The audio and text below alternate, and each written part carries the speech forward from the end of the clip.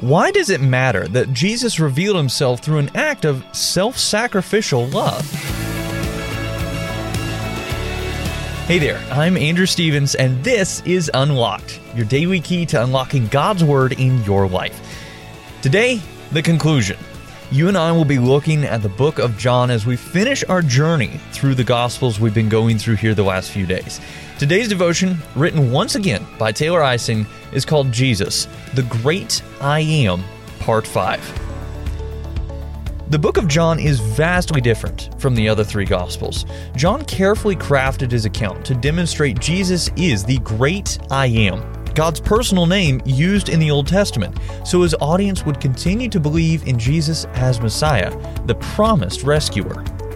John uses a lot of sevens, which is considered a number of holiness or completeness. 7 times, Jesus simply said, I am, or in the original Greek, ego eimi. Whenever Jesus said, I am, he was hinting that he is God. In John's Gospel, the first time Jesus revealed his identity in this way, it was to an outcast, a Samaritan woman living in sexual sin. Jesus overlooked all of the barriers between them and revealed his identity to her in John chapter 4. She welcomed this news with joy, running through the village to spread the good news.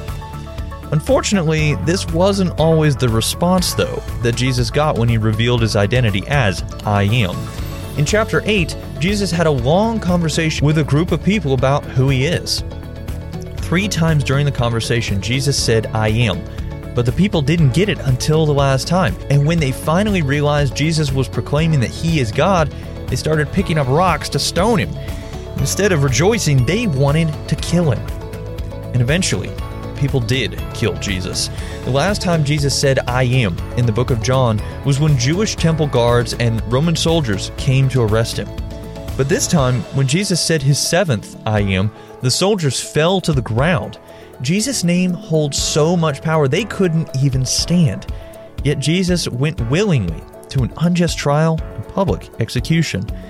It's fitting that Jesus revealed his identity when laying his life down for his people. He demonstrated that the great I am is most fully embodied in this act of self-sacrificial love.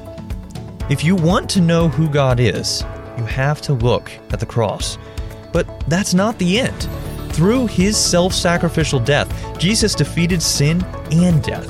When he rose again, he secured our resurrection for the day he returns. Until then, he's given us his Holy Spirit so we can know him and love others self-sacrificially, pointing to the great I am who loves us immeasurably. So let's talk about this. What are some questions going through your mind right now? Why does it matter that Jesus revealed himself through an act of self-sacrificial love? As you and I can read in John chapter 20, verse 31, but these are written so that you may continue to believe that Jesus is the Messiah, the Son of God, and that by believing in him, you will have life by the power of his name. Now, I'd encourage you to read in your Bible Exodus chapter 3, verses 14 and 15, John chapter 4, verses 4 through 42, and John chapter 18, verses 1 through 11, to keep God's Word alive in your life. Unlocked is a service of Keys for Kids Ministries. How would you like to write for Unlocked just like Taylor did for our devotion today?